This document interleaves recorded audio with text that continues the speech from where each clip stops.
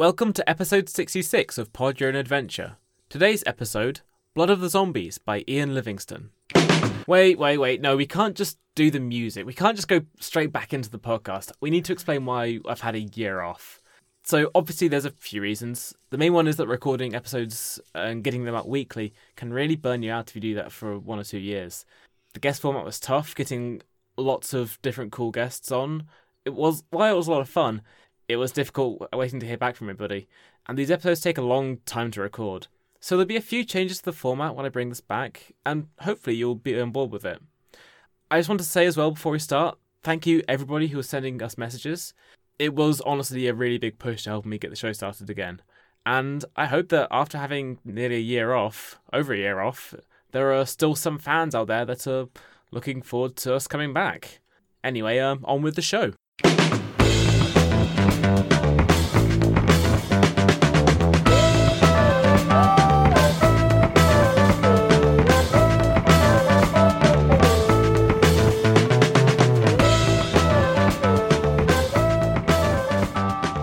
Hello and welcome back after 10,000 years of inactivity. Finally, I have awoken. My name's Robin and you're listening to Pod Your Own Adventure. I'm not doing the interesting fact things anymore because this is episode 66. Didn't we just say? It's episode 66 and I've run out of interesting things about myself. Even though I had a year off, just nothing happened. I was sleeping. I'm joined today by my good friend and yours. It's Danny. Hello. Hello. Hi. I'm very relieved I don't have to think of an interesting fact anymore. I think it kind of ran its course, and especially like towards the end when I was going, my interesting fact is I'm in a flat. It's nice. It's just in fact is it's Wednesday. So, like I said in the intro ramble a little bit, there's going to be a few changes to the format. In that I probably won't be releasing episodes so often, and instead of having like a wide group of lots of different guests, it's probably going to be like smaller groups of more regular friends, you know? Yeah. Maybe there'll be a couple special guests here and there, because that's still quite fun, but it's not going to be like the show's format anymore, you know? Yeah. So today we're going to be going through Blood of the Zombies. If this is your first time listening, I probably should explain. The podcast is essentially I and a guest or a friend, or a friend who's a guest. We go through a old Fighting Fantasy Choose Your Own Adventure multiple path game book. I read through the book, and then the guest makes the decisions. Sometimes we'll get to the end of the book and nothing bad happens. Sometimes we fall into a big pit filled with spikes. Have you actually got a running total of which it is? Because I feel we're a lot more biased towards one than the other. So, with the Choose Your Own Adventure books, which is about half of the ones I've been doing so far, they actually have lots and lots of good or bad endings. So that you can't really say for certain whether you got the best ending, because there can be a few that are satisfying. Same goes for the Goosebumps books. Fighting Fantasy, however, always have like the big, like you got to page 400, you've saved the day thing. But because those books are relatively long compared to the others, we don't get to them very much. Yeah, like it's an interesting thing to look at the format of how the different styles of game books came out and which one was more popular as well. I know there are quite a few spin-offs, or just like, I suppose rip-offs. Am I allowed to say that? Well, if I'm not, then podyournadventure@gmail.com. There are quite a few rip-offs of the different formats as well. Like the Goosebumps books follow the Choose Your Own Adventure format quite rigidly, whereas things like... So was that you struggling to remember, or because you remembered one you really hate? That was me struggling to remember. Okay, because I was going to say, do you want to talk about the Sonic books again? Oh my god. Well, the Sonic books and the Lemmings books were an example of taking the Fighting Fantasy format, where there was one story that had one specific ending as well. If you're interested in listening to those, then I recommend going back in our back catalogue and listening to the Sonic books. They are an adventure of sorts. Oh yes, we chose our own one. Yeah. Oh boy. So, Blood of the Zombies is a Fighting Fantasy book by one of the original co-creators, Ian Livingstone. And I've picked this because there is an historical context for it as well. This is the book that Ian Livingstone wrote for the 30th anniversary of Fighting Fantasy. It's one of the first books that he wrote as a game book after having a relatively long hiatus as well. It's also a book that he wrote after working in the games industry for 20 years, and considering it came out in about 2012, I think that's when the zombies were kind of at their peak, weren't they? I suppose, or peaking. So an entire book, which is basically just a Dawn of the Dead situation, should be all right, I guess. You'd hope. I mean, I am a little hesitant about this book, I'll be honest. I'm always a little hesitant when a creator just takes 20 years off, you know? Like, obviously he didn't take 20 years off. He was a bit busy, but I don't think he wrote in that time at all, did he? So a lot of the books are actually outsourced to a lot of other authors as well. Jonathan Green, Peter Darvill Evans, and the American Steve Jackson, which is a little bit confusing. His full name. They just refer to him as Yes. the American. When they first started releasing Fighting Fantasy books by other authors, the very first one was by Steve Jackson, in brackets, US. So... I mean, that's marginally less bad than saying, not that one. Yeah, I think he must have been still writing or just like taking care of stuff in between then. And also, I've played through a bit of this on the iOS app. It's pretty good. Yeah, it feels like a return to form, I suppose. So the iOS app, as in they turned this into a Choose Your Own Adventure iOS thing? No, they turned it into a Fighting Fantasy iOS thing, Danny. Keep ahead of the trademarks, please. I'm sorry, I always forget that's a trademark and not just a general term for the books. They prefer multiple path game books. Oh, okay. Mpgzb. Yeah, it flows off the tongue. It tumbles off the tongue like you're falling down the stairs. Yeah, this was actually put together by Tin Man Games, who have been doing quite a few of the game books on iOS and on Steam as well, on PC releases. Blood of the Zombies was one of the first ones they put out, and it works really, really well. Just because of the format of this one, the combat's slightly different to in the other games, but also it's just a very faithful adaptation, and all the art is intact. And sometimes it's even improved by moving a little bit. So there you go. I really appreciate that they are actually changing up the format. Yes. Some of the later ones by Tin Man Games, like Appointment with Fear. That's my new thinking noise. What? I don't know. I don't think we should carry it on to season 2. Oh, okay. Maybe we'll leave that one behind us. But yeah, a lot of the Tin Man Games things like Appointment with Fear or most recently Warlock of Firetop Mountain do change up that format entirely because, you know, it keeps it fresh. It gives you a reason to want to come back to it instead of just being a 100% faithful adaptation of the book. That's probably not what you want because you can do so much better with computers. That's my catchphrase. That's their slogan, century. actually. Yeah, you can do so much better with computers. Tin Man like, Games. Like, what I like about that is that, like, I understand that in the books it's probably a bit of a hassle to reorganize that stuff all the time, but it feels more contextually appropriate. It's a more engaging thing when it actually makes sense to what you're doing. Yeah. So, you were saying about it in this book, Robin.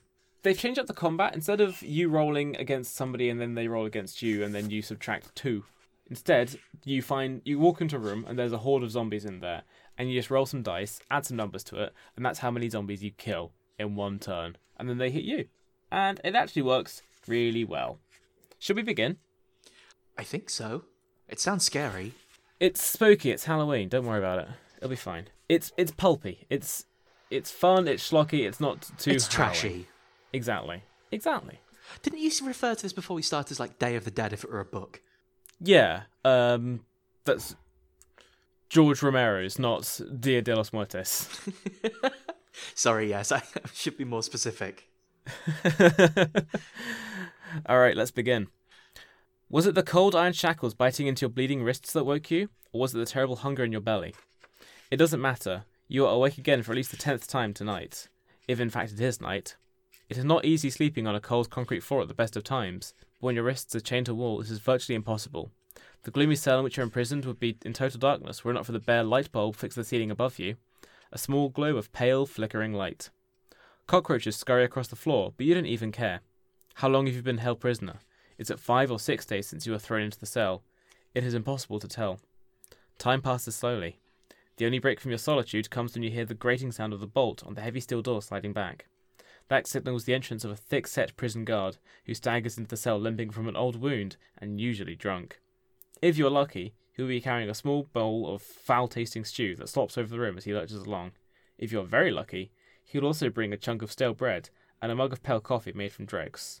Now, I feel that pale coffee made from dregs, chunk of stale bread, we've all been students.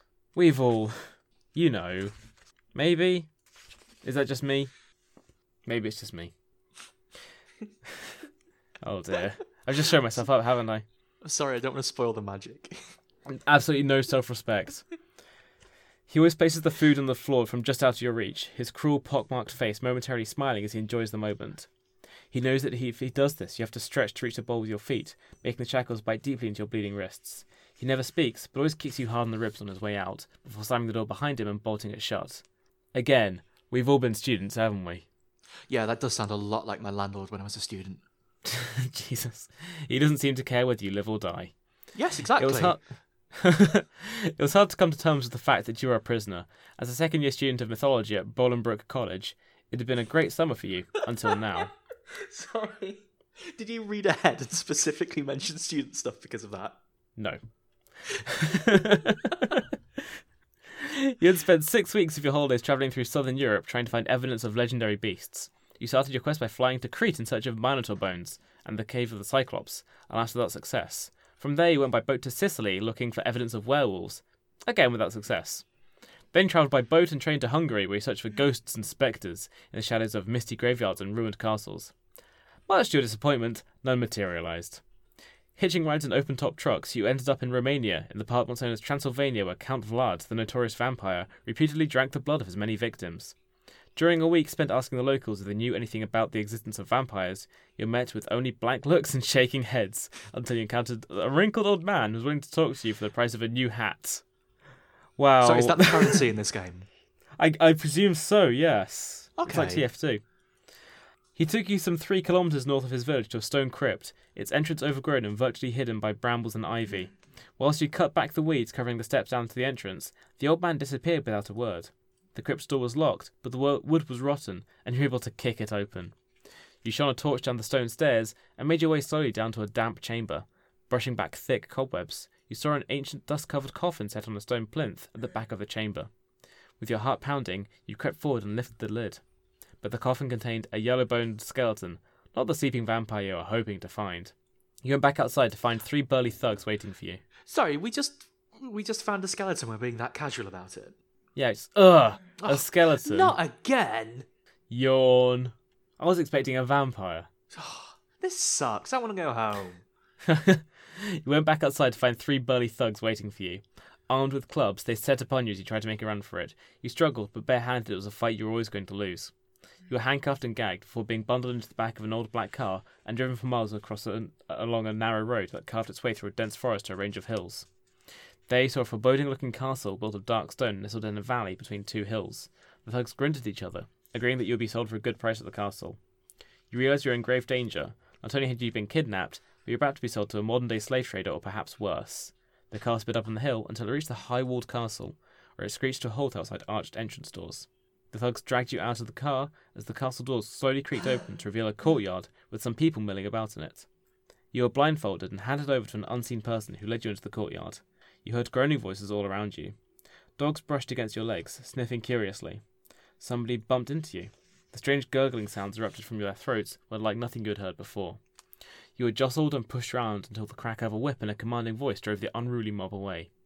Much to your relief, you were taken indoors out of the burning sun, and marched along what must have been a long corridor.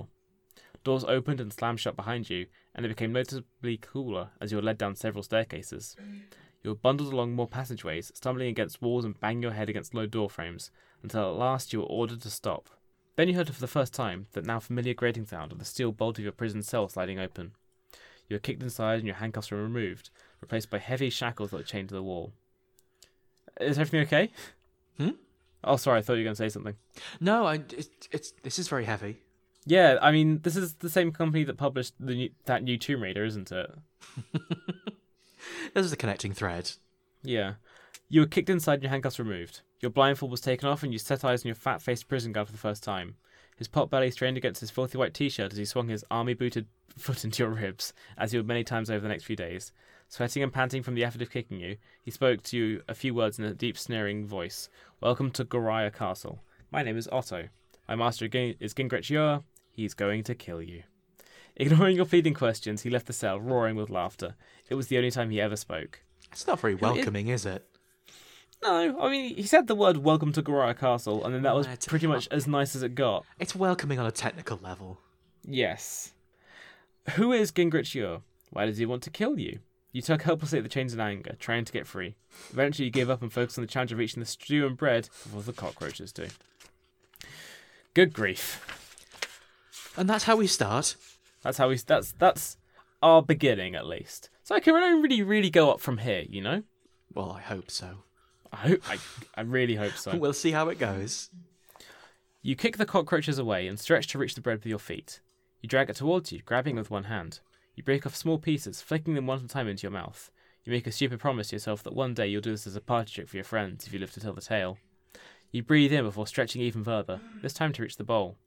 The pain is unbearable as the shackles dig even deeper into your lacerated wrists, causing fresh blood to trickle down your arms. A few weeks ago you could not have imagined putting yourself through so much agony just to eat a bowl of old stew, but now hunger drives you on. With a long-last excruciating effort, you just manage to get both feet around the bowl, lifting it up carefully and passing it to your shackled hands. You tip the contents of the bowl into your mouth, gulping down the foul-smelling slop. It tastes so bad that for a moment you think you're going to be sick, but you're so hungry that you devour every morsel, gristle and all. But a few chunks of rotten meat are not enough to keep a mangy dog alive, let alone a starving prisoner. Something has to be done before you die of hunger. And if it is true that Gingrich Yor is going to kill you, there is nothing to lose. You're going to have to try to escape from your prison cell. If you want to call out to Otto, turn to 59. If you'd rather wait to talk to him when he next enters your cell, turn to 194. Well, This doesn't seem like much of a choice. Not really. How quickly do we want to talk with him? Do we want to have a bit of a relax? It sounds like we might tough it out. We've had a bit of a relax for the last 5 or 6 days, I think they established. Oh, that's true. I guess we better get on with it. So give him a yell. Yeah, ask him how he's doing. You shout at the top of your voice for several minutes, but nobody comes. Eventually you hear the steel bolt slide open. Otto enters the cell looking very angry. He has a dirty food-stained cloth tied around his neck. He was in the middle of his meal, and is very annoyed at having interrupted by a common prisoner like you. Without a word, he comes over to you and kicks you several times in your already damaged ribs as hard as he can. There's a sickening noise as one of them cracks. Oh my god. Lose 3 stamina points. You're in too much pain to try to escape and decide to wait until the thug's next visit. Okay, so we probably should have established that we should figure out what our stamina is. You do that by rolling 2... Well, it's less than it was before. Yeah, you do that by rolling 2 dice. I genuinely just rolled 2 6s. Ooh. And then adds 12 to that. So our stamina, brackets 24, and then I'll write 21 next to it. It's good that you rolled 2 6s, because that makes up for you encouraging me to not have a rest. And of course people at home are going to think, didn't actually roll 2 6s. No, I've my cheating ways are over for now, at least. Our podcast home is built on trust.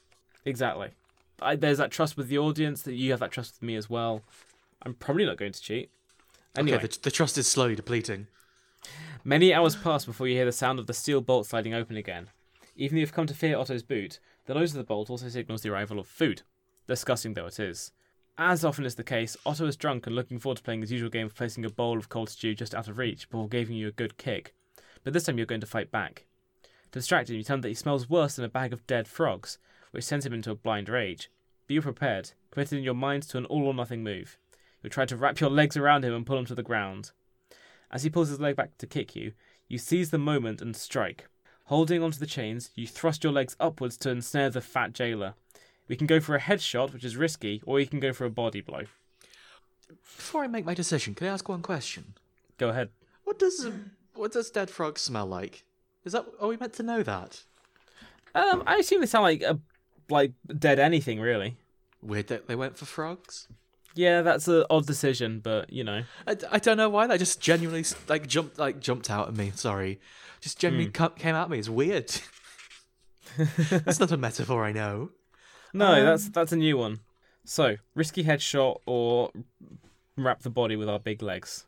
How big are our legs? Do we have a stat for that?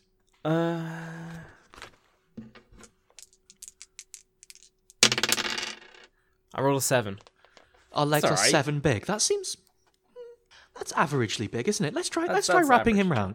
Let's pretend we're a giant snake and sort of wrap and drag him to the ground. Go around his body. Yeah. Otto's reactions are slow, and your quick movement catches him off guard. You manage to wrap your legs around his midriff and haul him screaming to the ground. He tries to wriggle free, but you hold on to him, ripping one of your chains around his neck. That's Gasps those average legs everyone tells me I'm known for. Those average legs doing some average work. Doing some fully passable work. He gasps for breath and lashes out, catching you in the face with his elbow, but causing no real damage. You hang on to him and pull harder on the chain until he gives up the struggle and passes out. He slumps down on top of you, but you're just able to reach his belt. Your searching fingers find a key attached to a thin chain on his belt. The chain is just long enough for you to be able to put the key in the lock of your shackles. It fits, and the lock pops open, much to your relief. You unlock the other shackle and snap it shut of the unconscious thug's wrist. As such of his pockets, yields nothing more than a photo of a plump, middle-aged woman, which you throw to the floor. Fucking rude. You rub your injured wrists and think about what to do next. You are Escape. barefoot. Escape. My generally main thought is escape.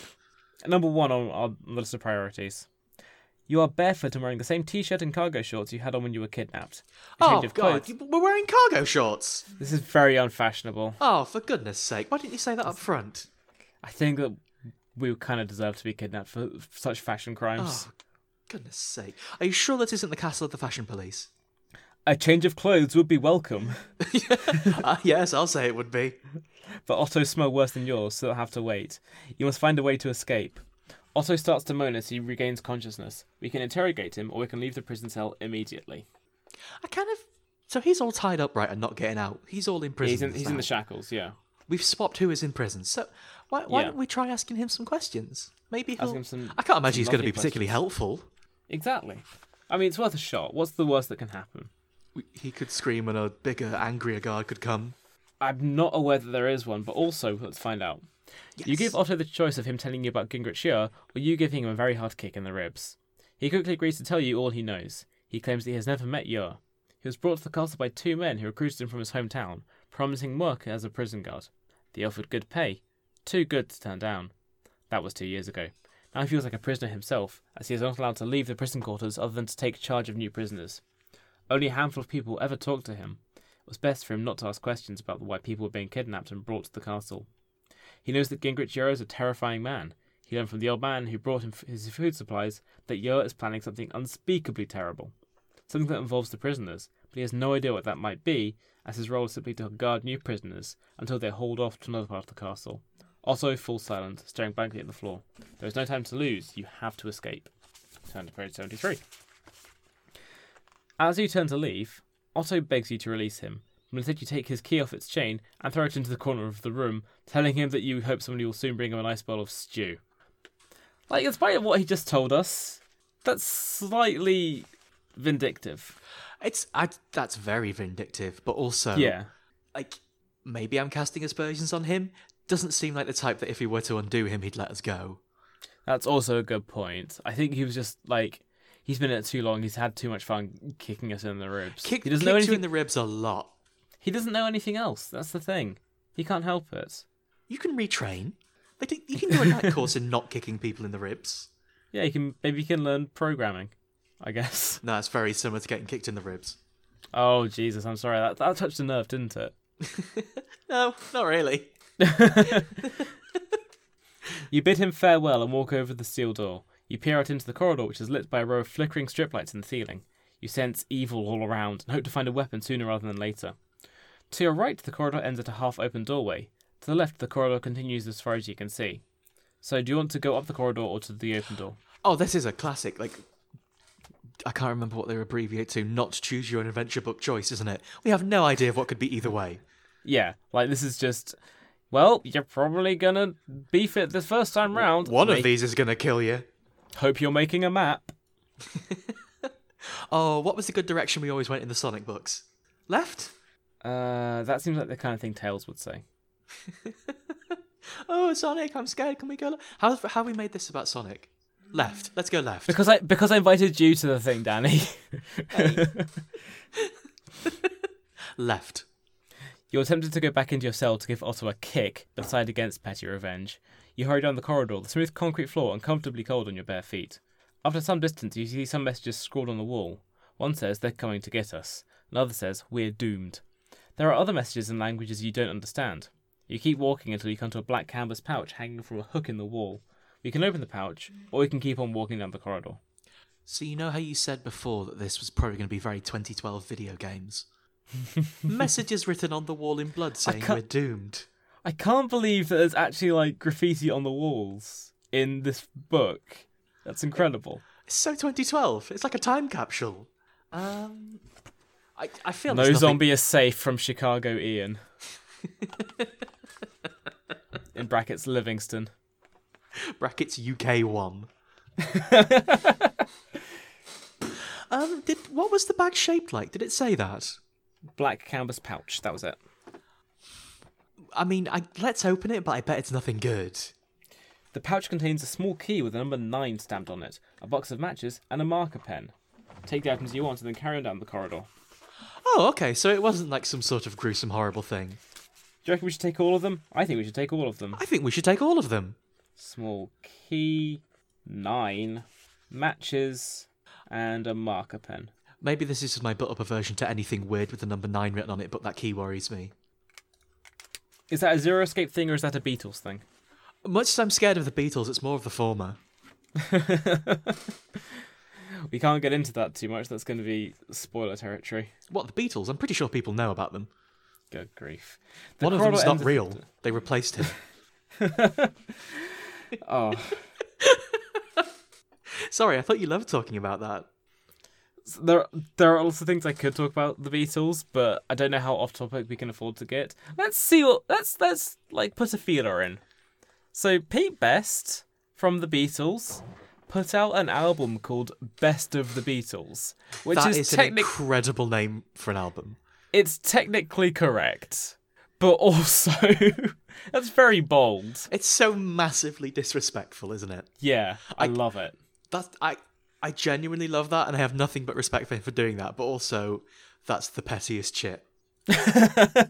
I mean, when you get kicked out of the Beatles, I think you're allowed to be petty. That's true. Alright, the corridor ends at a door. You can hear the sound of footsteps coming from the other side. There is no alternative but to open the door and face whoever it is. You breathe in deeply, kick the door open, and charge in to find yourself standing in a large storeroom. There is a man making notes on his clipboard, inspecting floor-to-ceiling shelves which are mostly empty. He is about 30 years of age, quite stocky with a shaved head, and wearing orange overalls and black boots. He appears unconcerned by a sudden intrusion. "Ah, you must be the new prisoner. I wasn't expecting to see you here," he says in a matter-of-fact kind of way.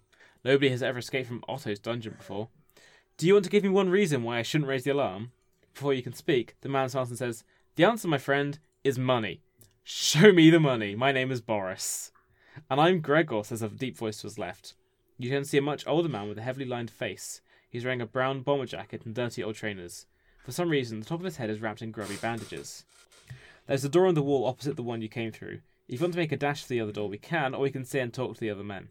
I mean, they don't really seem like they mean us any ill will. Why don't we stay and have a chat? Yeah, they're kind of in it for their own, but that's not necessarily a bad thing, you know?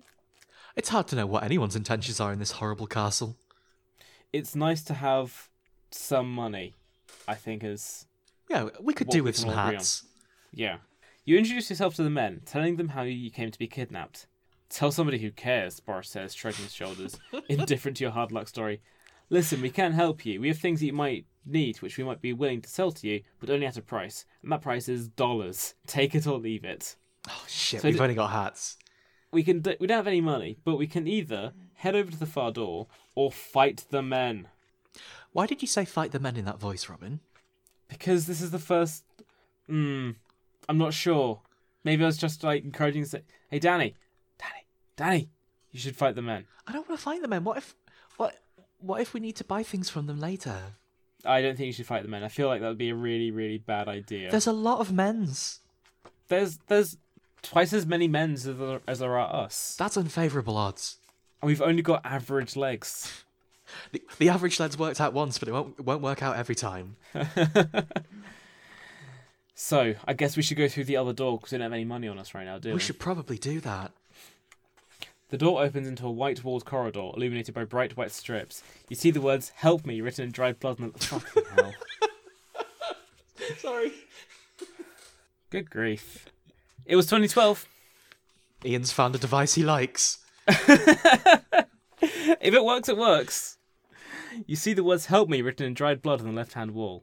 You don't stop to think about it, and carry on until you arrive at a T-junction, where the corridor branches left and right as far as you can see. We can go left, or we can go right. Robin, I'll level with you. I've always hated these choices. They really do feel meaningless. Again, this is the kind of thing where they're not expecting you to get it on your first playthrough. They're expecting you to make a map as you go through, so you can say, if I went right here, I fell down a big pit into some spikes. So let's not fall down the big pit. I see. No. That's where we made a mistake. That's where I've always been going wrong. Let's go left and fall down the big pit. Okay. You fall down a big pit filled with spikes. Oh, you are shit. dead. You did read ahead. The corridor ends at a solid-looking white-painted door. You press your ear to it but hear nothing. We can open the door, or we can turn around and walk along the corridor in the opposite direction. I mean, just being inquisitive and human makes you want to open the door, but I reckon that's a bad thing, right? It could be a good thing. Well, let's open the door then, if you're so sure it's a good thing. I said it could be, not it certainly is. Listen, you just said it certainly is. You open the door. You step forwards and fall into a big pit filled with spikes. You are dead. I can't believe we walked into this Indiana Jones castle. The door opens into a small laundry room. There is a tall white cupboard in one corner, in front of which lies a bucket on its side, a mop and 2 brooms. A plastic basket piled high with washing sits on top of a work surface, which runs from one corner of the far wall over to the cupboard. Underneath it you see a washing machine and a tumble dryer. There is an old black kit bag propped up against the wall by the door, next to a row of shoes. We can open the kit bag, or we can open the cupboard door. I was so sure you were going to say open the shoes. Let's look in the kit bag. Let's check out the kit bag. Let's steal some stuff. Let's get our kit off. You unzip the bag and find some... What? You find some musty old... Nice. You find some musty old sports clothes, a pair of grey sweatpants, a t-shirt and a pair of trainers. Everything seems to be your size if you want them. But the most exciting thing you find in the bag is a baseball bat, which could serve as a very useful weapon. Suddenly you hear some scratching noises coming from inside the cupboard. So the baseball bat is 1d6, which means if we ever find a horde of zombies, we roll d6, and that's how many of them we kill. That's better than nothing.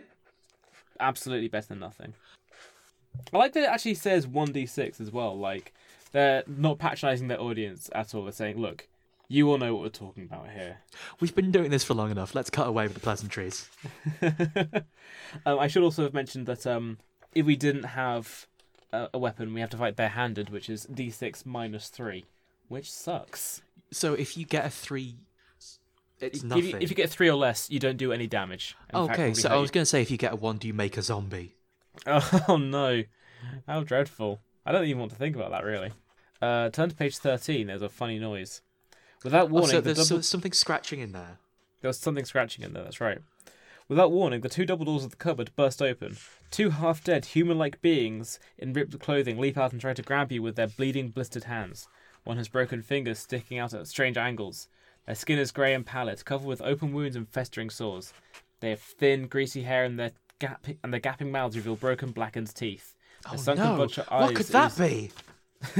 It's some sort of fucked up person. It's a sleepy boy. Their sunken, bloodshot eyes ooze yellow gunk. A horrible gurgling sound erupts from their throats as they close in on you. They are zombies, capital Z. Oh God! That... Whenever zombies appear in media, I always remember the bit from Shaun of the Dead where he says, are there zombies out there? Don't call them that. That's ridiculous. Don't say the Z word. Don't say the Z word. It's ridiculous. I think, in all honesty, don't get me wrong, that wasn't a bad introduction to them or anything. I think it was a bit trashy, but of course it would be. It's just that I feel like I've seen so much zombie media in my life that at moments like that, all I can think is, yeah, I know, get on with it. Go for the head, that's right. I know what you're going for. I think it was a Casey Green comic from years and years and years ago where he was talking about zombies just not being a threat at all to modern society because everybody knows you go for the head and you take them out. And yeah, that's it. Zombies it's are gross, but it's not like the threat has been so done by media that it's like, yeah, zombies are fun and schlocky, but also like there's not very much threat to them at this point. I personally feel, at least. I think there can still be a threat. I forget which creator it is does your old Fast Zombies. They're kind of still a bit threatening, but Oh, that was it's not like the Dawn of the Dead remake, wasn't it? yes, yeah. I just don't think they're a particularly shocking device to use, or even like a scary one. Yeah. Like, stuff like The Walking Dead is nasty, but it's not. It's still zombies, isn't it? Yeah, you can do them in an interesting manner, but like, it's always the case with a lot of zombie literature, I suppose, or like films, that it's about the human element and man is the real monsters. Like, yeah, I guess, but also it could be the flesh-eating creatures that are the real monsters. Yeah. Anyway, without further ado, I'm going to bash their brains in. That's why that's why the podcast gets big numbers. Professional. I rolled a 2. There's 2 of them in the room. I just said he gets that big means- numbers. Yeah, 2 is enough. 2 means that I killed 2 zombies, and there's only 2 of them. So, turn to page 235. Sorry, okay. The podcast gets perfectly adequate numbers. I mean, hopefully, with this brand new episode for Halloween, maybe. Is that what we're going for? Between my legs and your numbers, we're just going for average this episode. It's the best I can hope for. Dispatching the 2 slow zombies was easy enough, but you know that unless you find yourself a gun, you'll have no chance against a horde of them. You step over their bodies to look into the cupboard. Inside you find a small metal box with a green cross printed on the lid. Did you find something funny about the word gun, Danny? Sorry, it's just the video game's ass way of presenting that. Like, Yeah. you survived the encounter, but if you're going to do the next one, you need a gun. Over.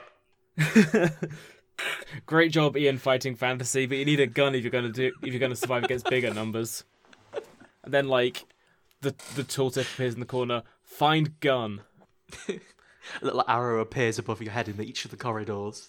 Danny, are we going to start collecting Gingrich Yours' diary entries? What, and it's just going to be stuff like run for president and establish Moonbase? Yeah. I'm Gingrich Yor, and I love being evil. Alright.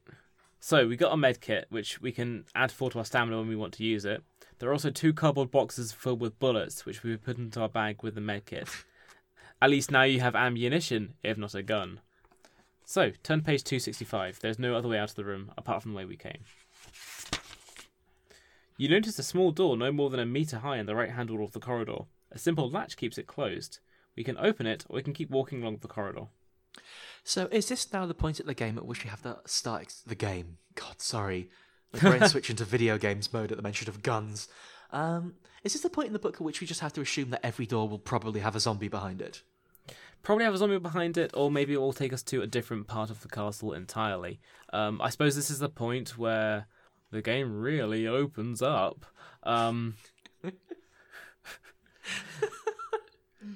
don't even know how facetious I'm trying to be when I say that. Like, it is the case where, at this point, if you go through this one corridor, there could be another door in the back that we automatically walk through, and then it takes us through a different route that we would do if we kept walking along, you know?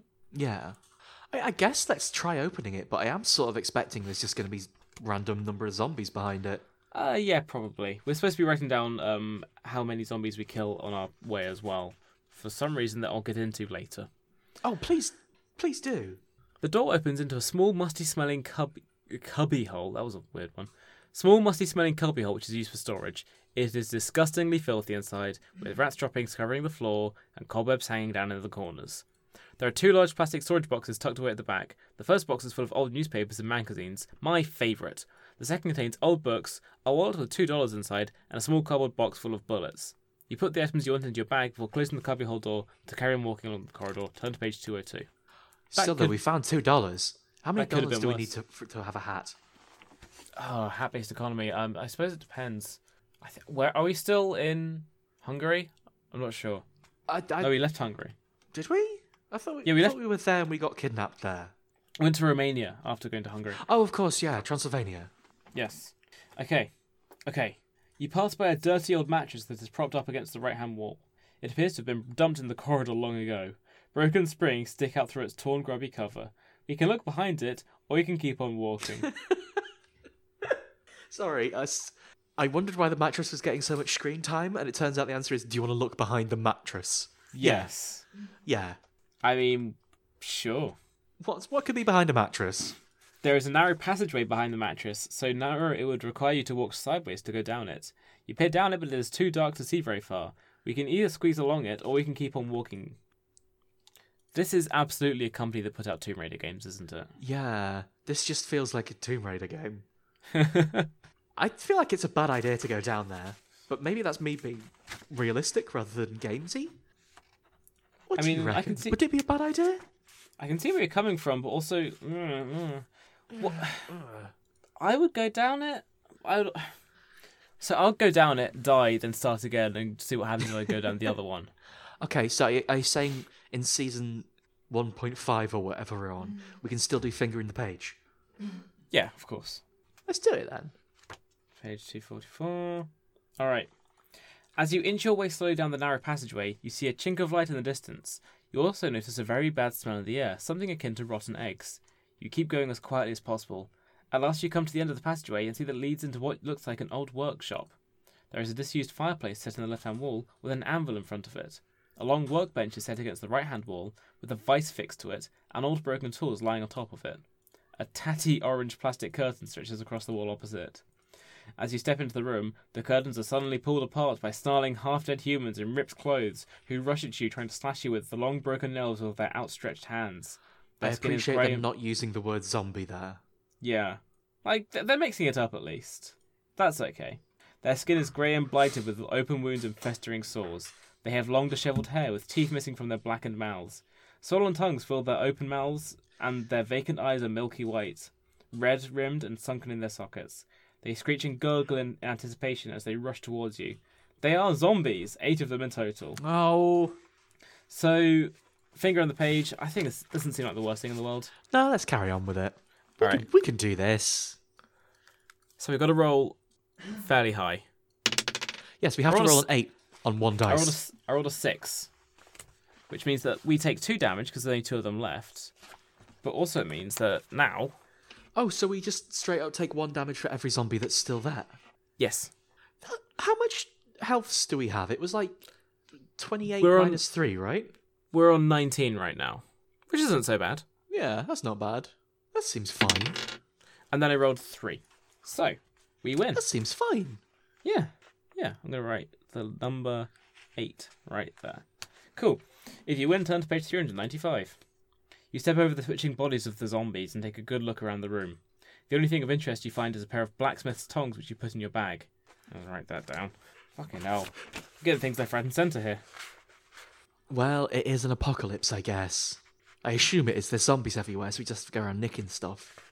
Well, Apocalypse says that it's happening elsewhere. As far as we know, it's just happening in this castle so far. Oh, so it's more mad scientist you're thinking? Yeah, I think so far it's just a mad scientist. Ah, okay. But who knows? Like, maybe if we step outside the doors, then everything's on fire and it turns out we've been in the prison for 20 years. Oh my god. We just didn't notice that our hair's gone really long and grey. Yeah, no, they've been cutting it for us. Oh, it's very nice. It's nice of them, isn't it? It's very polite. Thank you, Otto. Thank you for being so welcoming. Oh, I feel mean that we're bad to him now.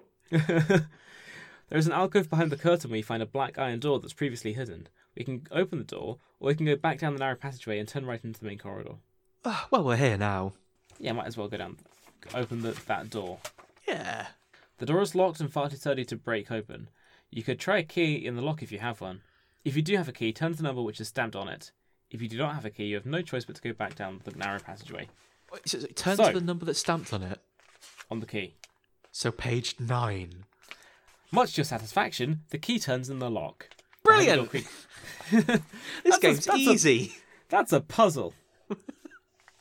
The heavy door creaks open, leading into an old coal store. There is a shovel on top of the pile of coal, but nothing else of interest. There's a black iron door in the far wall and a key hanging on a hook nearby. We can search through the pile of coal with a shovel, or we can try to open the door with the key hanging on the hook. Wait, sorry. Try to open the door with the key. We can't just take the key with... hanging on the hook and put it in our bag or anything? I don't know. It just says you can try to open that door with that key on the hook, or you can search through a big pile of coal, which is my favourite activity, to be honest. In that case, I suppose I won't deprive you of it. I was gonna say I didn't want to get my hands dirty, but... See, that's the main difference between you and I. You fucking love coal. I fucking love coal, me. It is dirty work, and you're soon covered in coal dust. Brilliant. You're just about to give up brilliant. digging. This is the best Saturday ever. You're just about to give up digging when your shovel hits something solid. You clear away the coal to discover an old plastic sack tied with nylon twine. You untie the sack and find a grappling hook attached to a good length of climbing rope. It's the 2016. It's the year of the grappling hook, Danny. I'm sorry, I'm never doubting you about coal ever again. You fasten it to your bag, thinking that it might be needed later, and go over to the door tray to open it with the key hanging on the hook. I'm going to write down in all capital letters, grappling hook. Lots of wire.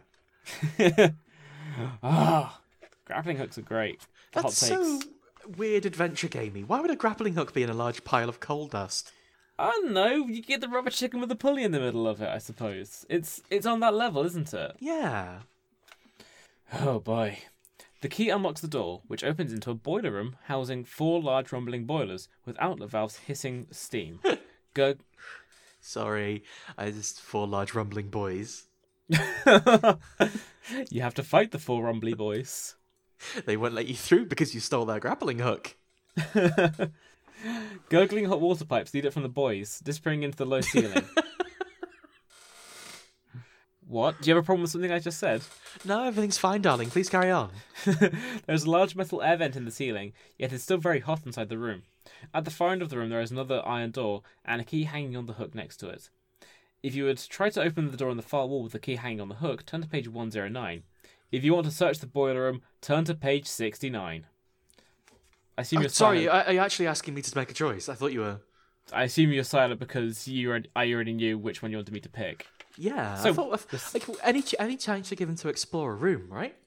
I thought you were just jumping at the chance for number 69. Shh. Yes, it's the funny number. I wasn't gonna say. There is a small red painted cupboard fixed to the left hand wall that you hadn't noticed earlier, as it was hidden from view by one of the boilers. On opening, you find some bandages and antiseptic cream that you use to bind your wounded wrists, that since they are still in bad shape from the shackles, we're back up to 21 health.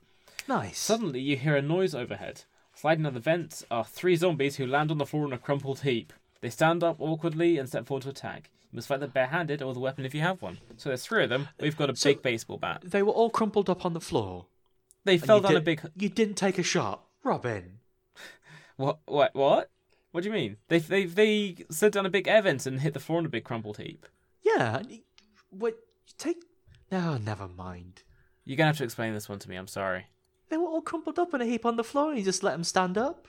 That's a weird one. They just went, whoa, that's messed up. How crazy. I assumed it happened in a cutscene where it wrested control away from the player. Oh, okay, of course. It's the video game's influence coming through again. It's the video game's influence. I rolled a 2.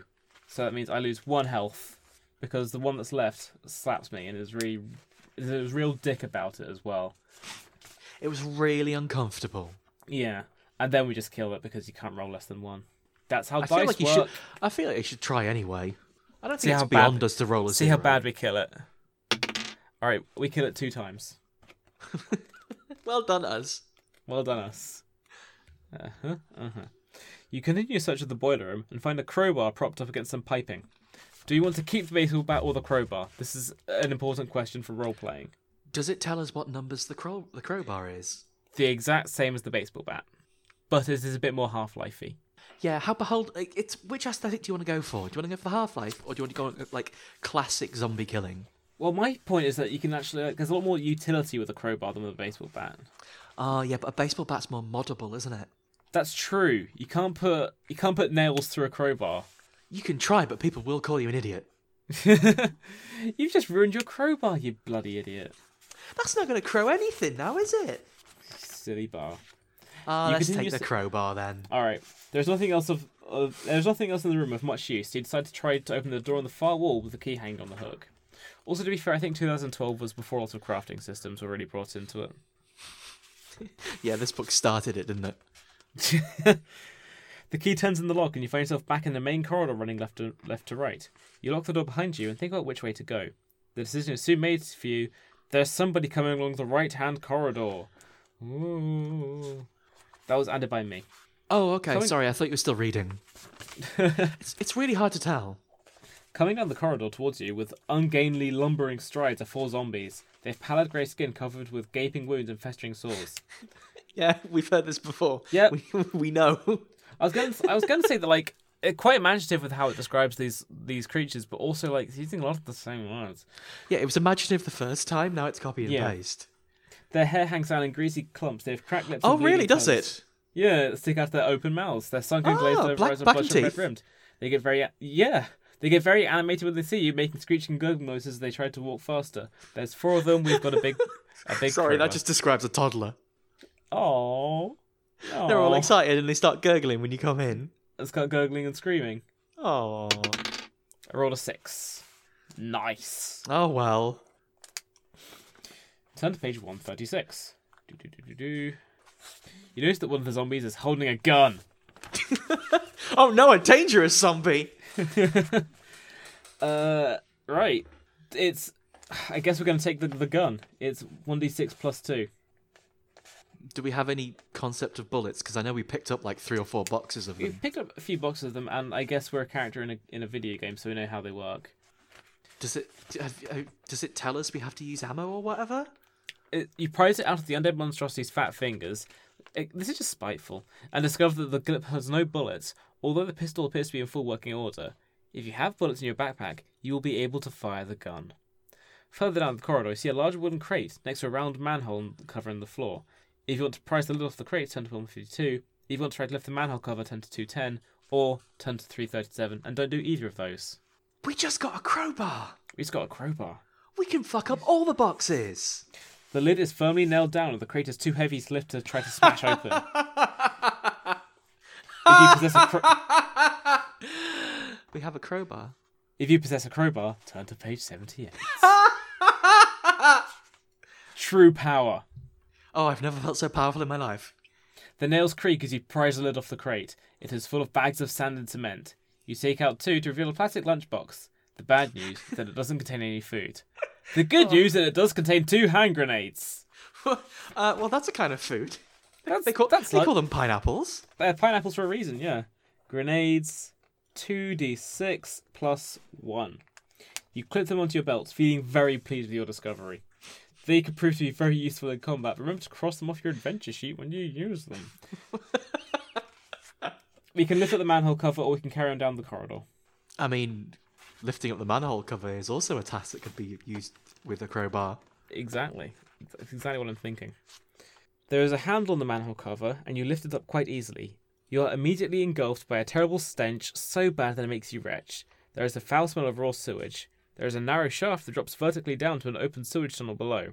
There are iron rungs fixed to the wall and all the way down the shaft. You drop a stone down and hear it land with a dull plop into the sewage water below. So we can either climb down into sewage hell, or we can close the manhole cover and carry along the corridor. I think I'm fine. Let's carry on. Let's not go down there. We didn't have to. That's dreadful.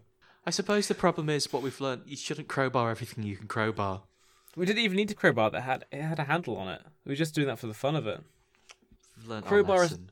Crowbar responsibly, folks. If we've learned anything today, please, everyone at home, crowbar responsibly. You walk along the long dark corridor until you arrive at a white door in the right-hand wall. You try the handle, but the door is locked. You look through the keyhole and see that there is a key in the lock on the inside. Ahead you see stairs going upwards, which appears to be the best way to get out of the underground corridors. Turn to page 250. The rickety stairs lead up to the ground floor of the castle. You are relieved to be back in daylight after being held captive for so many days in near darkness. Your eyes water as they adjust to the bright light of the sun's rays pouring through a window high up in the wall opposite the top of the stairs. There are several life-size portraits hanging on the brightly patterned walls. A vivid red carpet runs along the centre of a stone-floored hallway on either side of the stairs. We can inspect the paintings, we can go left along the hallway, or we can go right along the hallway. I feel like, we've been trapped in prison for a long time, right? Let's enjoy the finer things in life. Let's have some art. I do consider myself an art appreciator. Look, there's one. Ah, yes, this is an art. This is an art attack. The paintings are all portraits of No, formidable sorry, looking- don't do that and just carry on as though nothing happened. I just like realized that I didn't have any way to follow it up. I couldn't like arrange a bunch of t-shirts on the side of a hill. I couldn't do that in audio format. I'm sorry. Like this is an art. No, bail out quickly. I Move guess on. that's why Neil Buchanan's the expert, isn't it? Well, I mean, yes. He's also an audio expert because he's in a band called Marseille. Yeah, but it's a metal band, so I wouldn't say he's an expert. Oh, okay. I'm going to get death threats. Moving on. I didn't mean it. The paintings are all portraits of formidable-looking gentlemen who have lived in the castle down through the ages. They are all named and dated. All of them have the surname Ure. Each has a stern look on his face, except for one. A sharp-featured man with long hair, a piercing stare, and a sly grin who looks more mean and evil than all the others. Oh, is that His Mitch? Is Mitchy Ure. His name is Gingrich Ure. He is the current owner of the castle, and the man Otto said wanted to kill you. Despite wearing a yellow waistcoat and holding a small white rabbit in his arms, he stands there confidently as a man to be feared. We can inspect the portrait more closely, or we can go down the corridor. I want to inspect the portrait more closely because if some Scooby-Doo stuff is going to happen, I want in. I really want like the eyes in the portrait to just slide back, and then if you have a okay, that's the wrong one. The image of Ure holding a rabbit looks quite surreal against the backdrop of the 1960s light blue and cream Austin Healey sports car that he is standing in front of. You notice that the painting is tilting slightly to one side. We can look behind the portrait, or we can run away from it. I didn't come this far to give up now. You move the painting to one side and see that there is a narrow door on the wall that was previously concealed. We can open that, or we can run away. I didn't come this far to give up now. This is like... What's happening here is this is a puzzle that you'd have in a video game that like you could just overlook and then carry on down the way. This would be a secret area, but because it's in a book, they have to be all like, "Are you sure though? Hey, do you want to make sure there might be nothing here? Are you sure? Are you sure though? Are you sure?" Maybe it was just a trick of the light. The door opens to reveal a narrow cupboard set into the wall. Inside the cupboard, you are overjoyed to find the perfect zombie stopper: a shotgun, 4 boxes of shotgun cartridges, and 2 boxes of bullets. You take everything and close the door quickly, moving the painting back to its original position. Oh wait, I'll be honest, that does seem like quite a find. Yeah, I'll take it. It's the find of the hope century. you will. It's the find of the century. Get those lads from Time Team? Oh Jesus! Yeah, it's hard to know if you want Time Team or Antiques Roadshow, really, isn't it? How old does the shotgun look? I mean, how old are my references? Fucking hell! No, it's all right. This came out in the 2000s, so we should be referencing weird shit from the 90s when we were growing up. I suppose so. I mean, like, I took a year off. Don't expect me to like have any more timely references. I think the most recent thing that I watched was Finding Dory. You know when you said you were asleep? That wasn't a lie. That wasn't a lie. Like, why do you think I would lie about something like that? So, would you want to go left, or why would you want to go right? I don't know. Play the book for yourself and find out. Fucking hell. Did it really say that? No, I'm like, I've had a lot of time off. Oh, okay. Because I was going to say, that's some Sonic book writing shit, and I would be really disappointed if Ian did that. No, Ian's a cut above that. Do you want to go left? Ian has some chops. Yeah. Left or right? Left, of course. Of course. You pass by an ornately carved mahogany table on which stands a large patterned vase and 2 small porcelain figures. The vase has a striking design of interwoven blue flowers painted on it. You look inside it, but it is empty. There is a small drawer at the end of the table. You decide to open and find a tape measure, a pair of reading glasses, a pocket Romanian English dictionary, and a calculator. This is just some junk. Who's going to need that? Well, Robin, you say that now, but you will be laughing on the other side of your face when we need all of those things for a puzzle at the end of the game. That's true, that. You take what you want and walk on. The hallway makes a sharp right turn, and you soon arrive at a doorway in the right-hand wall, which has a hand-painted sign with the word "Cleaners" on it screwed to the door. We can open that, or we can walk on ahead. I mean, I don't see why we wouldn't open it, really. We're just exploring around. And they've been nice enough to signpost it for us. Yeah. We've had no trouble with it with the cleaners before. The door opens to reveal a small dark cupboard. As you reach for the light switch, a drooling one-eyed zombie jumps up from behind a pile of storage boxes, scattering them everywhere. Caught off guard. No. Oh no, a zombie. Caught off guard, you're pulled to the ground by the undead fiend, who launches a frenzied attack on you, screeching loudly. Lose 1 stamina point. You struggle to throw the heavy zombie off you to defend yourself as it tries to bite you with jagged, virus-infected teeth protruding from its gums. If you enter into 349. I presume... Oh, okay. So that's saying, if you win, then you can turn to that page But If if you you win only had what? one, the fight. But if you only had one stamina point left, then you die and you don't get to turn to page 349. Oh, okay, that's slightly confusingly worded. That was slightly confusingly worded, but I figured it out eventually. That was Thank weird. goodness you're here. A quick search of the zombie's clothes produces a brass key and a wallet. The key has the number 111 stamped onto it. The wallet is empty, apart from a cracked plastic driving license in the name of Tom Watson. Now, Now, if you're wondering, how does Ian feel about the Labour Party? is that a reference to Tom Watson, MP of the Labour Party? You would be correct. Really? Yes. What? He's a fan of fighting fantasy, and he asked if he could be put into the book. That's weird. That is weird. You're right, Danny. I thought I was joking. No. Charlie Higson is in this as well somewhere, who is a popular author and comedian, I think. Wasn't he in the Fast Show? Doesn't he might- write I think horror it was- books now? He was in the Fast Show, and I think also did some of Down the Line, which I think this is maybe the third time I've talked about this on the show. Down the Line's really good. Anyway. Yeah, Tom Watson is dead. The photo on the card is of a smiling, round-faced man with black hair and glasses. That absolutely is. Yeah, sounds like him. That's him. Yeah, sorry. Weird. Sorry, Tom. You stare at the photo for a few moments, wondering what fate had led him here to be turned into a zombie. Honestly, same. Oh my goodness.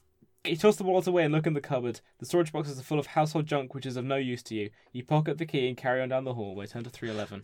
So, actually, what we did was go into the cleaners for Tom Watson's You just- insert. Beat the shit out of Tom Watson, yeah. That was weird. That was weird. I guess he got a stamina off us, though. Yeah, I suppose so. There's taxes in it. Bloody Hey, Dan. socialism. So let me just write down one Tom Watson. Okay. The hallway turns right once more and you walk around the corridor, arriving at a white carpeted staircase on the left, again going up. The hallway continues on beyond the staircase. Suddenly you hear a noise coming from the top and you get ready to defend yourself. Turn to 148. You start to walk up the staircase and soon find out who is making the noise. 12 zombies are coming down the stairs, stumbling into each other as they do. When they catch sight of you, they yell loudly and push forward in a mindless rage. 2 of them fall down the stairs running past you, but stand up and climb back up the stairs to attack. You're surrounded and must fight them all. The zombies are all carrying crude weapons, which makes them more powerful in attack. Some are brandishing chair legs and pickaxe handles, whilst others are wielding hammers and machetes. One of the zombies is missing a hand. It looks to have been recently cut off, but the zombie seems unconcerned that blood is pouring from the stump. Its right hand is holding its severed left hand, which, bizarrely, brandishes an axe tightly. At least they're trying to mix it up, but I'll be honest, I'm not buying that one, Ian. That's a bit silly. I'm sorry. Gone a bit far. You're being very silly and can't stop it. You're making yourself look bad. So, After- Robin, So, Danny, how... So, obviously, grenades work. If we use one, you cross it off of your adventure list, right? yeah, How does bullets work? I think we've got infinite bullets because we found a nice box of them. Okay, so really what that's saying is we've got as many bullets as we'd like. Yeah, essentially. Unlike as many bullets as are plot relevant. There might be a point where it says, you go to your gun, but you're out of ammo. Whoa. A zombie reaches into your backpack and steals all of your boxes of bullets. It giggles and runs away, yes. Alright, so, after our initial attack, any surviving zombies will deal double damage against you. So, I think we should give it's them the grenades. probably time for a grenade, right? Probably time for a single grenade. Let's see what happens. It's 5 p.m. on Friday. It's time for a single grenade and time to call the police. Alright, I rolled 7. Plus 1 is going to be 8. So, that takes out 8 of them, but there are still 4 left. I thought it was like, oh, did you roll 2 dice and got a 7? Yep. Yes, of course. Yep. Yes, because I Yeah, I remember rolled what a 7 dice on is. 6 headed dice. Good grief. Hey, So you rolled a 0 before. That's true, that's true. So, there's 4 of them left. I'm going to shoot the rest with my big shotgun. Haha, I feel cool. All right, down Duke. Damn, I feel cool. I said Duke, not Bob Dylan. Does Bob Dylan say I feel cool? Presumably. Probably after writing his Good Christmas album. Well, let's not get into this. Oh, is there a more festive podcast we can do it on? Probably. I'd be surprised if there wasn't. You pick your way through the twitching corpses of the zombies that are piled up on the staircase. You pull the axe out of the hand of the one-armed zombie before climbing the staircase to the next floor. You step out onto a corridor, landing where you can go left, right, or straight ahead. Wait, so sorry, did we not take any damage in that one? Oh, we took a lot of damage. We're down to 11 health okay. now. You didn't say. Okay, yes. I thought I said. I'm sorry. No, you got excited talking about your big shotgun. I've got a really big shotgun, Daddy. Got a really big shotgun, Robin. It does the job. All right, so left, right, or straight ahead. It's an average shotgun. It's above average. Sorry, where are we going? Left, right, or straight ahead? Let's go left. Why not? Why? It's worked so far. I think we've figured out the secret of this book. That's true. I'll give you that. Alright, the landing is carpeted and the walls are covered with bright, patterned wallpaper. There are some still life paintings hanging on the walls, plus some mirrors and etchings, but nothing of use to you. You walk on until you come to a corner where the corridor turns sharply to the right.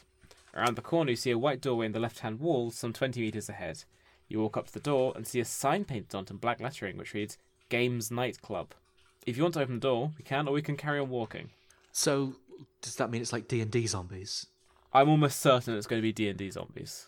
Should we go see what weird references in there then? Oh, I mean, you know, you've been in the games, you've been writing these books for 30 years, you've been in the games industry for 20, you've probably got a few references up your sleeve. You've probably got a few friends who want to be in the next one, right? The door opens into a windowless room that has a circular table and 6 chairs in the centre. All the walls are lined from floor to ceiling with shelves that are crammed full of board games, computer games, books, and even 25 issues of an old games magazine with the strange name Owl and Weasel. One shelf has a row of books with distinctive green spines and fantastical sounding titles like The Warlock of Firetop Mountain. Wow. So I didn't get the Owl and Weasel one. I believe Owl and Weasel was a fighting... Let me quickly Google this just so I don't embarrass myself. I believe it was a Don't get me right, I got Warlock of Firetop Mountain, you're fine. That's some Garth Marenghi sitting down. Wow, this book is fantastic. I've really poorly judged the fantasy genre, the horror genre. Truly, Owl and Weasel. Yep, Owl and Weasel was a newsletter for board gamers, role players, and wargamers published in London by Steve Jackson and Ian Livingstone. Oh, okay. Published in 1975, which I guess would have been before the first fighting fantasy book as well. I think 1975 was before Everything I Know Ever. Yeah. They didn't even have keyboards back then, Danny. God. They didn't have a life before synthesizers. It sounds terrible back then. On a high shelf, nestled between a pile of board games and box file labelled Games Night newsletters, you see a silver two-handled cup. You lift the trophy down and see it is inscribed with the words, The Pagoda Cup. There are 6 names etched on the back of the cup over a period of 27 years. We can open some of the boxed games, or we can leave the room and walk further up the corridor. We have to open the games, right? I want more of this. We have to. This is fantastic. This is so self-indulgent in the sweetest way. Yeah. You open lots of boxes but find nothing more than game components inside. However, set in the wall, you see the door of a small safe that was previously concealed behind the boxed games. The words, Use brass key are written on the front of the safe. Obviously a reminder for the owner. Use the Tom Watson device. Activate the Watson. So we can either use the brass key to open it, or we can use the crowbar. Fuck. I'm worried that if we use the crowbar, then we'll destroy something in there, right? Do ourselves an injury, yeah. Yeah, but it's so much cooler than activating the Watson. But also... Oh, I guess let's activate the... It's the only reason he was in, wasn't it? Let's activate the Watson. Activate the Watson. The safe door clicks open. You find a small stack of dollar bills inside, 45 in total. You also find a set of car keys, which you put in your pocket. Those are going to be critical, aren't they? Like, it's going to be, you get to the end of the game, it says, did you remember the car keys? And you're going to go, no. Also, you need $45 for petrol. Yeah, presumably. Wow, yikes. Turn to page 129. See what I mean, though? Going left is working out really well. Going left is working out really well. We've met a Labour MP. We've found the cute self-referential bit. We've got you a nice shotgun. Yeah. A few You're meters happy? on, I'm very happy. A few meters further on, you arrive at another white door on the left-hand wall. You listen at it and hear shouting voices and banging and crashing. Perhaps the sound of a fight. We can open the door, or we can walk on by. Perhaps the sound of a large group of zombies. Perhaps. Perhaps. The door is padlocked. Oh. But If we you have have an a gun, axe. Or we a have gun. a gun, we have a crowbar, or we can ignore it. Well, any chance to use a crowbar, right? Any chance to use a crowbar?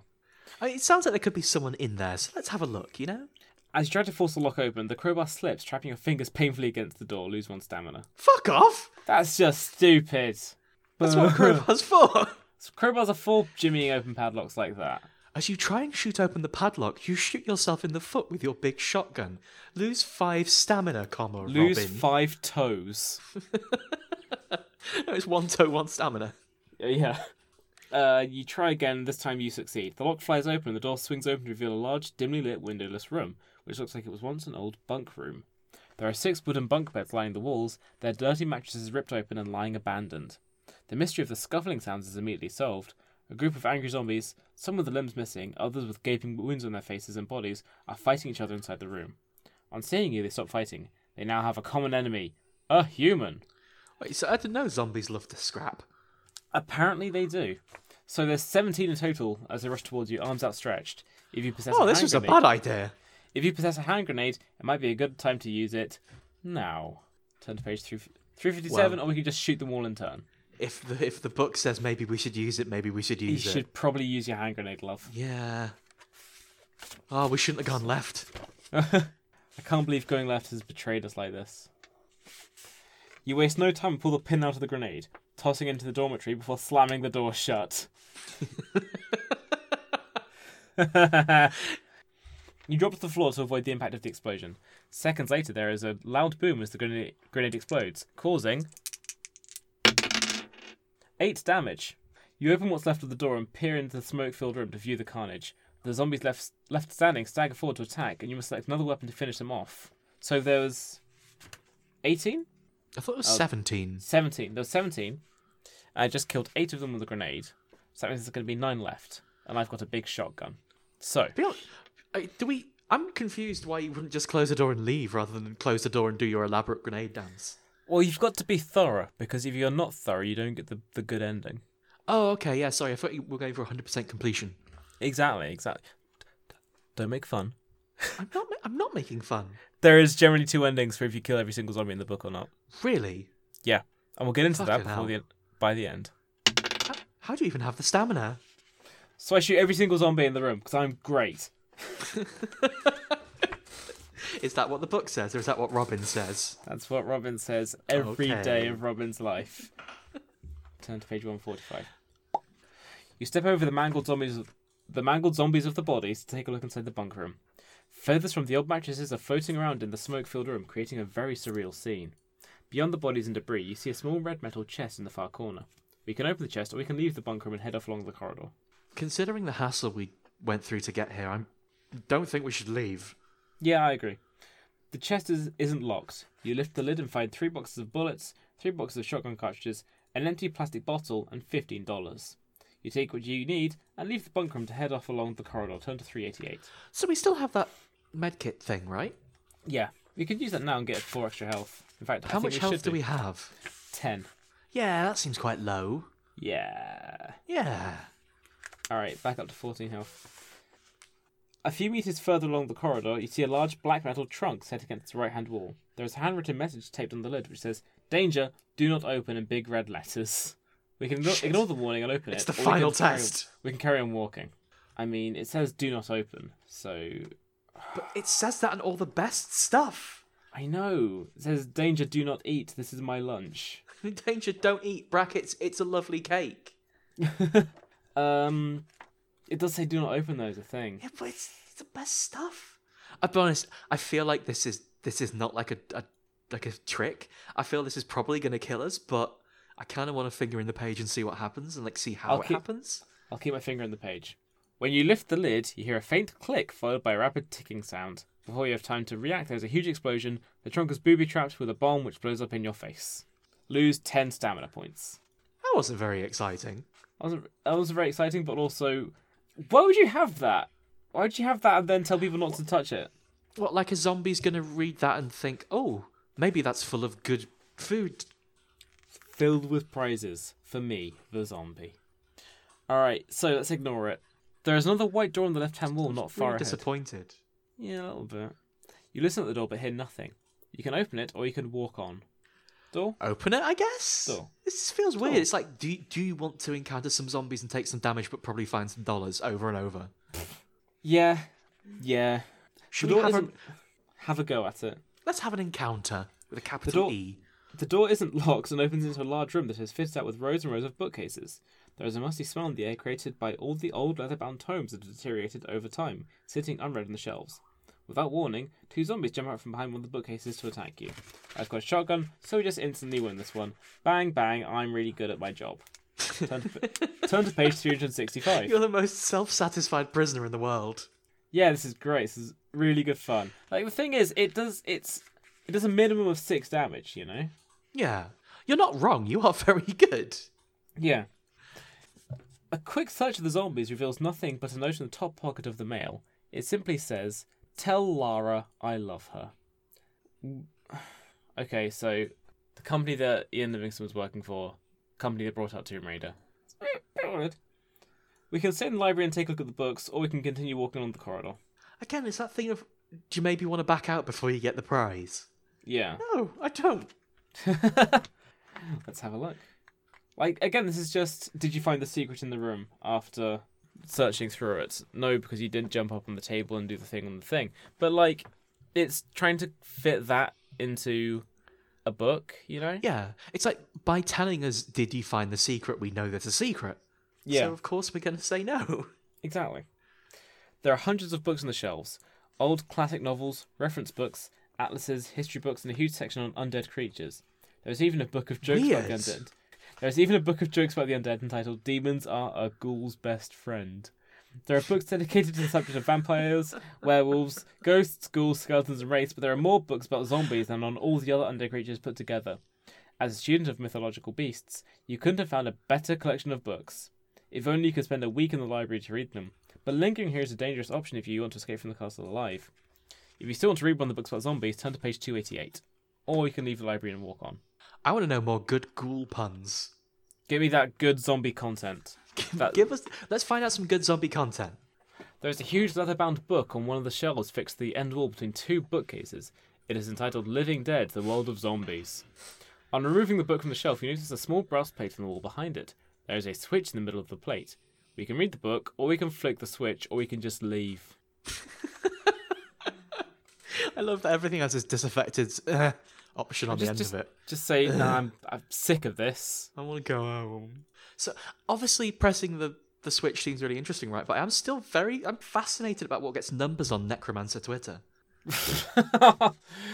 Right, okay. The book is an illustrated reference work on zombies, giving very detailed descriptions of their history and habits. The book claims that zombies were first created by witch doctors of the Caribbean. On one small island, the zombie population grew uncontrollably and had to be hunted down and slaughtered. But before their corpses were all burned, blood from slain zombies was taken away and sold to unscrupulous traders. They sold it on to evil megalomaniacs who wanted to experiment in turning humans into zombies. Any human who has blood-to-blood contact with a zombie will turn into one themselves. The book gives a stern warning to be very careful when coming into contact with zombies. You make a mental note of the advice before deciding what to do next. You can flick the brass switch, or we can just not. Sorry, we're meant to be like a student of monsters and shit, right?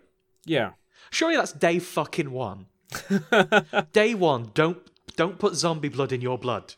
Yeah, you'd think so. You would think that, wouldn't you? So Me there's certainly would. just like, I mean, especially what if they're not the same blood type as you? Who knows what would happen? Yeah, well, like, you never are. It's human and zombie. Exactly. Why didn't you think of that? You're supposed to be a student. Why didn't Ian? Why didn't Ian? So, do you want to flick the switch or do you want to leave? Yes, please. When you flick the switch down, you hear a faint clicking sound like that of a catch being released. You have set off a trap. Without warning, a small dart shoots out of a near invisible hole in the wall beneath the switch. Roll a die. Let's see what happens. Roll or die? Roll and your doom.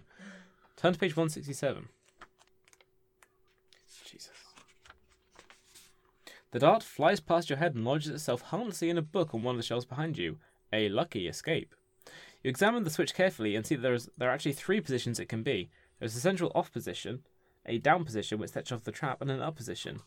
So you can flick the switch up, or we can rather not take the chance and just leave immediately. I love that. I love just looking, going, "Fuck this! I'm Oh, out. that's bad. There's probably another dart in that, isn't there? This is bad news." So do we know if getting hit by that was just like an instant I'll fuck look you? it up. Turn to 3, Because I'd 2, quite like 1. to know. I was expecting that to be our first game over. I think we're lucky.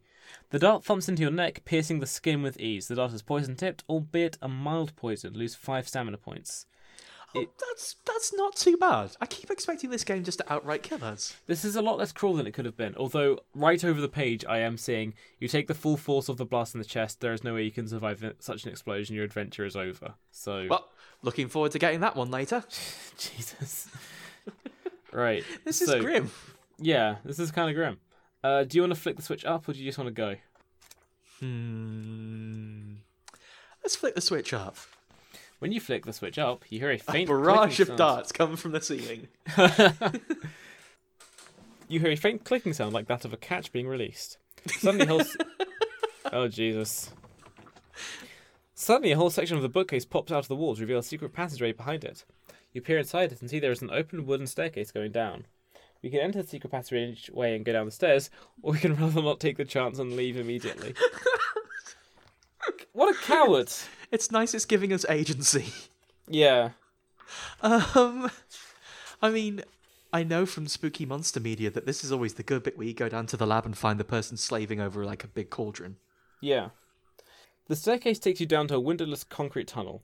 Ahead you hear the sound of loud voices and somebody, or something, rattling the doors of a metal cage. You walk slowly down the tunnel towards where the noise is coming from. It ends at a large iron-barred cell that is full of screeching zombies. They go berserk when they see you. In a blind rage, they throw themselves violently against the iron bars of the cell door. Suddenly, the padlock on the door flies off and the zombies pour out, arms outstretched, desperate to eat you alive. There are 19 in total, and you must fight them with whatever weapon you have to hand. So, there's 19 of them, and our shotgun is only D6 plus 5. And we used all the grenades because of that time we went in the dorm. Yeah, so, maybe me being so self-satisfied was a bit premature. We'll see what happens. Let's see how good you are with your shotgun, Robin. D6 plus 5. I rolled a... Oh, no. Rolled a 1. Well, that's unfortunate, isn't it? So they do 13 damage to us. We've got 14 health. But That's unfortunate, isn't it? That means there's only 13 of them left. Oh. So, Only 13. we're dead. Oh. They killed us. Do you want to keep going? Can we just pretend like we won? Is that how we're doing this? Yeah. I've got minus 2 health. But that's fine. Are we actually just going to keep... What's the best way to go about this? Because I feel like I don't want to just pretend like we got away with that. Do we just go into minus health and count how badly we lost? We can do that. Oh, okay. I'll tell you what. Somehow you survive the onslaught of the zombies and step over the twitching bodies to take a look inside the cell. One of the prone zombies has a silver flask sticking out of the top pocket of its blood-stained shirt. You take the flask and give it a shake. There is liquid inside. You unscrew the top and take a sniff. It has a strange smell of almonds. If you want to take a swig, you can, or you can pour the liquid away. Yeah, let's have some cyanide. Yeah, let's see what happens. You're quite thirsty and gulp down the liquid, which tastes much better than it smells. Unfortunately, it is laced with a deadly poison. Cyanide! The poison is quick-acting, and you drop to your knees, clutching your stomach. You fall unconscious weird. and never recover. Your adventure is over. Weird. That was weird. Hey, at least we both called it. Yeah. We've seen films. So, how long have we been going? That's been about 2 hours, hasn't it? Yeah, but I feel like we can go a little longer. I was going to say, we could wrap it up and, look through some of the endings in the book as well. Oh, I feel like we were just getting close, though. There's an entire secondary character that we hadn't met yet. Oh, God. She's a deuteragonist? That's a word. It's a word, but I don't know what it means. Secondary protagonist. Oh, okay, I thought that was like a profession. No, I know what that one means. We've been going for about 2 hours or so, haven't we? I think it might be time to wrap up. If you are curious enough to see what can happen in the blood of the zombies, then get the iOS app. I mean, it does actually seem like an alright one of these. And I feel there are some parts in it that would be made a lot easier. Instead of having to keep track of all the tats that you find, just being able to... There's some kind of in-game tat level. Yeah, or an inventory, I suppose. Oh, we could call it that. Yeah, It's kind of weird because I wonder. Actually, do you even know this? Was it written with the iOS app in mind? I don't believe so. I think it was written. Ian Livingston says in the foreword that he started writing it in 2009, but he was then approached by, I believe he was approached by Neil Renison to adapt it into a app as well. Because I know we said it a couple of times throughout, but it feels really video gamey. It does feel super video gamey, and I think that could just be because Ian Livingston spent so much time around the games industry, you know? I mean, I guess it must just be. But like, not just in the fact that there's loads of tropes of video games in there, but just the way a lot of things are constructed. Mind you, I guess it's one of those things where hindsight's difficult because games took a lot from things like Choose Your Own Adventure books. Yeah, it's absolutely... Sorry, multiple path game Thank dialogues. you. I feel like it is going full circle and it's feeding back into itself, you know? Yeah, like lots of games are inspired by Fighting Fantasy, and Fighting Fantasy has in turn been inspired by lots of games, you know? Especially with these new ones that are coming out recently. Yeah. I think Blood of the Zombies is pretty good, actually. Yeah, I was enjoying that. I had quite a nice time playing through that one. It wasn't... Yeah. I mean, it felt like we got our wrists slapped a little bit, but to be honest, I feel that's just a feature of the genre. Yeah, that's the thing. Like, they're kind of unfair because you're supposed to go through multiple times and then go, right, don't do that again. Yeah, the Silly old me. fun is making the map and figuring out where you shouldn't have gone. Yeah. And I can tell you where we shouldn't have gone. It's that room in the dorms. Yeah. It was also a super heavy opening as well. Yeah, that was intense.